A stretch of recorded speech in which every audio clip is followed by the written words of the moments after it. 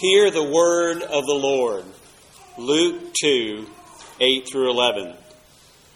And in the same region there were shepherds out in the field, keeping watch over their flock by night.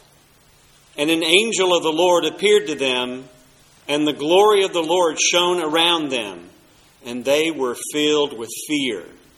And the angel said to them, "Fear not, for behold, I bring you good news of great joy that will be for all the people. For unto you is born this day in the city of David a Savior, who is Christ the Lord." May the Lord bless in our hearts His word. Father, indeed, may the words of my lips and the meditations of all of our hearts be acceptable in your sight, O Lord, our strength and our Redeemer. Amen. Listen again to the opening strains of that angelic anthem that Dr. Dent just read to us. Fear not, for behold, I bring you good tidings of great joy. Locked in that statement, I believe you have the core of what is central both to the Bible and to the gospel. We're looking at the fruits of the Spirit, and we have looked at peace and hope, and this day we will look at joy. We need to acknowledge, as Bryce did in his prayer, that for many, Christmas seems not to be a joyful time. Depression and loneliness can seem darker during a season that is swathed with so much demand for good cheer. That's why it is critical, even as we move through many of the cultural accoutrements of the season. And to be sure, Stephanie and I are throwing ourselves into those with relish and abandon and unapologetically. Nonetheless, it's critical to realize that the Christian celebration of Christmas is different and deeper and stronger than the cultural trappings, beautiful though they may be, that have grown around it. Note that twice in this very short anthem, dark themes are struck. First, the angels come and evoke in the shepherds' hearts trembling fear. The shepherds were afraid because of the light. Children, and I remember these days, are usually afraid of the darkness, and when the light is turned on, their fears are relieved. But in this story, the shepherds seem perfectly calm in the night. It is only when the light comes that they tremble. And of course, it is because of the distinctive, the particular character of this light. It is the light of the glory of God. When God comes close, He reveals us as we are. The glory of God shows God as He is, and we as we are. The light of the glory of God reminds us, reveals to us, shows us that we are creatures and not God. Our fundamental, our primal sin, the sin of Adam and Eve, is to stand aside from the relationship we had with the eternal God and to go our own way, to make our way in the world. We can handle this. We can be in control. The attempt to be in charge of our own lives, to pull them together on our own, always, inevitably, leads to failure. So the light of God shines on our lives and reveals that our best efforts are lies and delusions. Eventually, by God's grace, His light makes us sore afraid. Part of the grace of God is to tremble with fear. That's why John Newton could write in Amazing Grace that famous lyric, "'Twas grace that taught my heart to fear, and grace my fears relieved." One of the first things, if not the very first thing that grace does, is to make us scared. The first thing God's revelation did to the angels, rather to the shepherds, was to make them scared. Unless you recognize your creatureliness, unless you recognize your inadequacy, unless you recognize you're a sinner, unless you recognize the lie and delusion under which you have lived your life by your choice, unless you come to the point of seeing all that, you will never, ever have your fears relieved. You'll never really understand the glory of the light of Christmas. You have to be scared because when you are scared, you recognize that your life is out of control, and you come to a pretty good beginning point on reality. Then, not only does the angels' anthem reveal the character of the shepherds, fear also comes to them from, the text says, not beholding. Fear not, for behold, the anthem runs. Fear apparently comes not only from seeing the light, but from failing to see the Savior. G.K. Chesterton wrote, "Joy is the great secret of the Christian life." And that secret is exposed, that gift is unwrapped when we behold. Finally, the great joy of Christmas comes not from having lined up all of the good things of life, family and festivity and food and fun, recreation, good as they may be. It comes from recognizing that we have been given a Savior. Another dark theme. If it's a good gift to have a Savior, that means we're lost, that we are walking in darkness, that we are broken people. Look at verse 11. A Savior has been born to you. The reason for Christmas is that you and I needed a Savior. The reason for the season is God's gift to you so that you would not perish, so that you would not be destroyed, so that you would not be overwhelmed by death, so that you would not spend eternity in Hades. That's the great good news, and we are never, ever to forget that.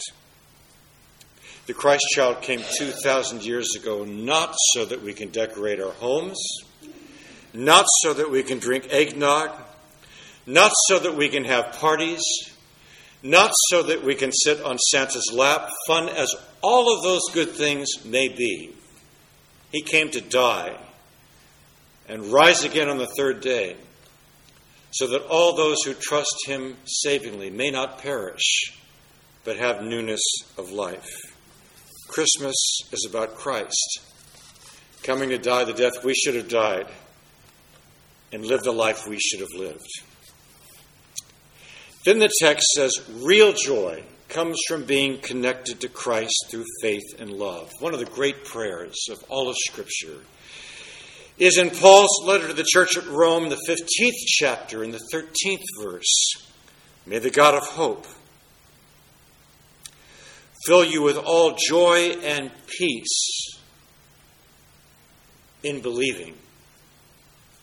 What I think is remarkable about that prayer is the way that joy and peace are sustained by, right on the crest of, believing.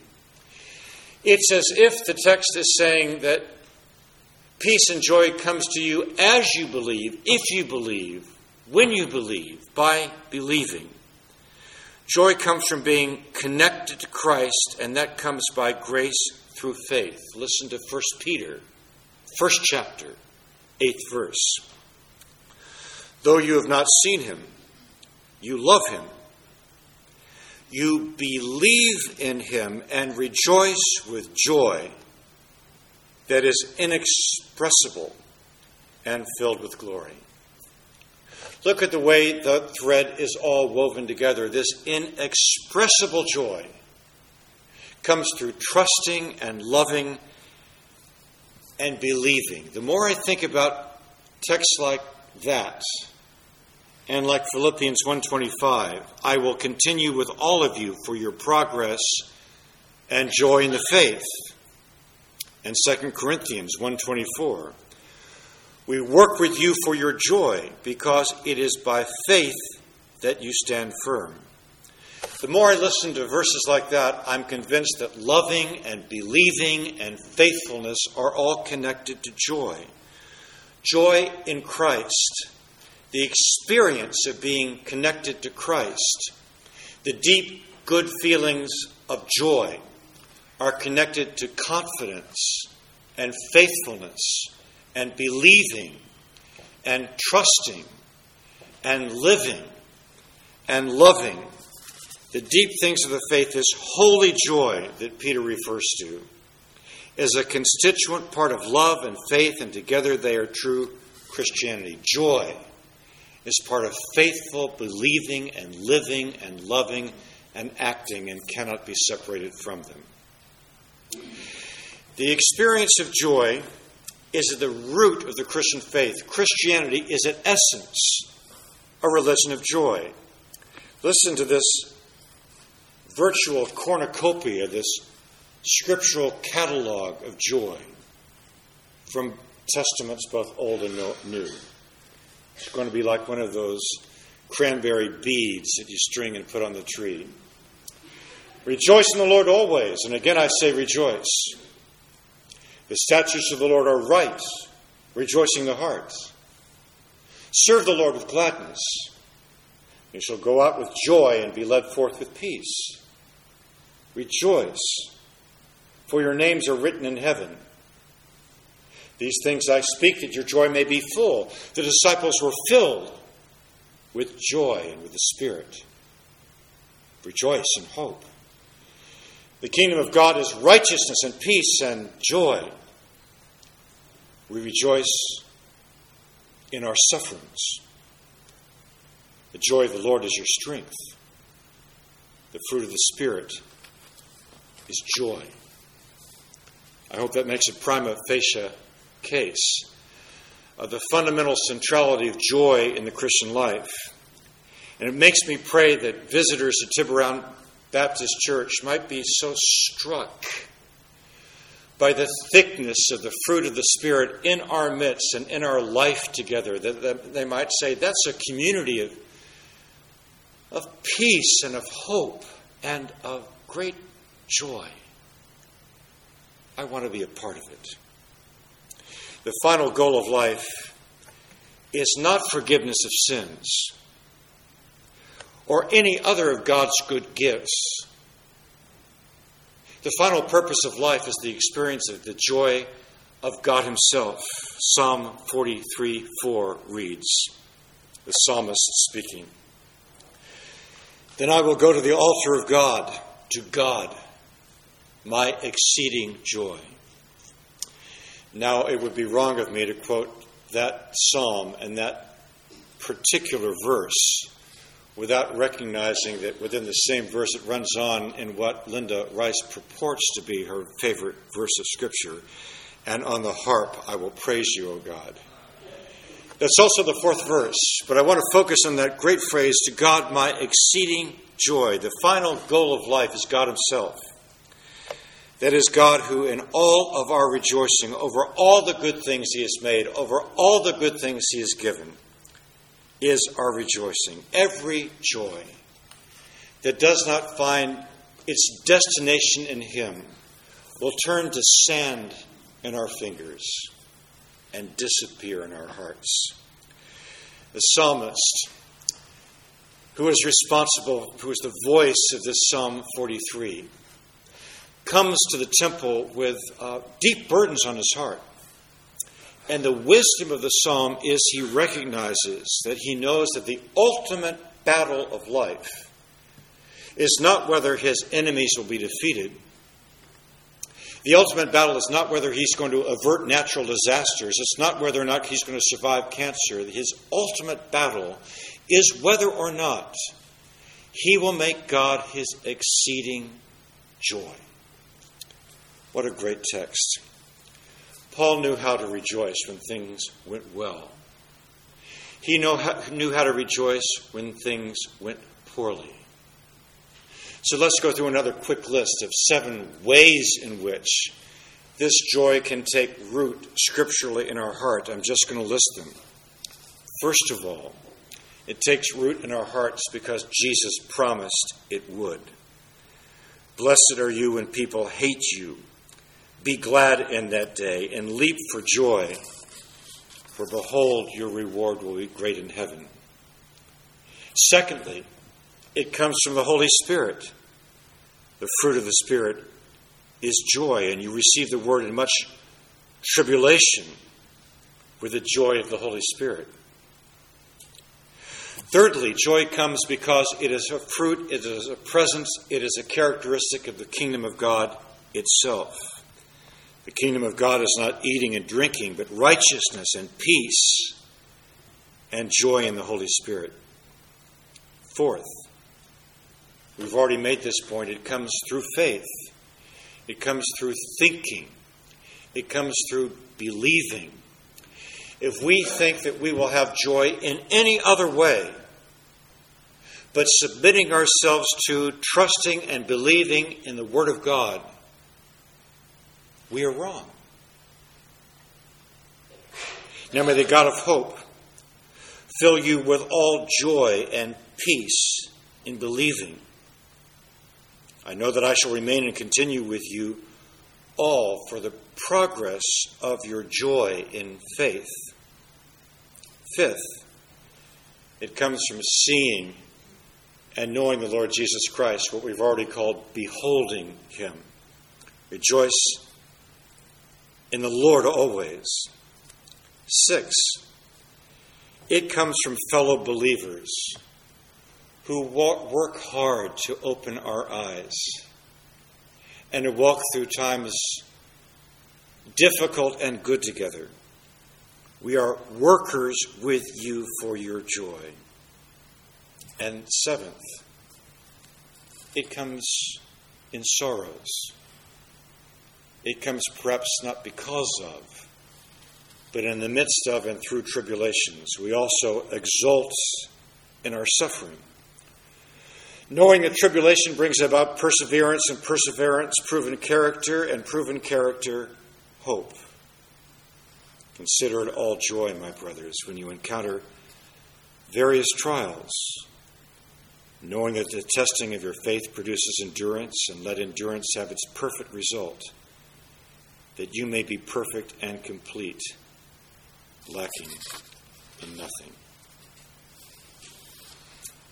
I want to focus on that 6th, brothers and sisters who walk with us and work with us that our life might blossom forth with the fruit of joy. C.S. Lewis called his autobiography Surprised by Joy. And in that particular writing, he talks about getting on a bus, not believing that Jesus was the Son of God, and somehow getting off and believing he was. But he omits a very important encounter he had sometime before as he was working as a young Oxford Don and working towards faith and through faith, and his friend J.R.R. Tolkien started a walk with him on Addison's Walk. You can walk there today. I've been on that path outside Magdalen College in Oxford. It goes beside a small river, really a stream. It's a lovely walk, and the walk that Tolkien and Lewis started together ended at 3 a.m. There's rather a long reconstruction of the transcript that happened there, but I just want to summarize the critical part. Tolkien honed in on the atheist moving to theist, certainly not a Christian yet, C.S. Lewis, who was saying, I'm rational, I'm scientific, I'm objective, I don't need that. And Tolkien said to Lewis, the artist, you know that in every great work of art, there is that part of it that breaks through and speaks to your spirit about permanence, something that it tickles, a desire it awakens, but does not completely fulfill. Leonard Bernstein knew about that. He used to say, he wrote once that whenever he heard Beethoven in general and the Fifth Symphony in particular, It seemed to him like there was something that was absolutely trustworthy, something in the universe that was reliable. That sort of broke through to Lewis's artistic sensibilities, and he tried to resist and broke back. He said, well, myth, he was an expert on myth and fairy tales and fables. Well, myths are beautiful, but they aren't true, even if they are written with silver. And Tolkien, hearing that, said to him, there's one spot in history where the underlying reality, where perfect truth and perfect love broke into history and the truth became a fact. Do you understand what the meaning of Christmas is? No, said Lewis. And Tolkien said the revolutionary message of Christmas is the ideal has become real. Life as it should be has broken to life as it is. Our great captain has made a breach of the pitiless walls of the universe. He's broken through. The Bible says in gospel joy, the great creator of the universe has broken through into human life. Do you believe that Jesus Christ is Lord? Do you believe that Jesus Christ is myth broken through into history? Do you believe that in the city of David was born a Savior who is Christ the Lord, Emmanuel, God with us? Then reach out to him. Get hold of him. That truth of the greatest music, and by the way, if you come here this afternoon, you're going to hear some of it. We had dress rehearsal yesterday, and honestly, I believe if there has been a sweeter 15-year-old Joseph and Mary in the history of Christendom, I can't imagine what it would be like. The choir is in wonderful voice, and there is that experience of that aching beauty, that this tickles in your imagination, in your hearts, a desire of something deeper that it does not completely fulfill. When you reach out for that, touch it, behold the gospel, and fear will be dispelled, and your joy will be made full. Let's pray.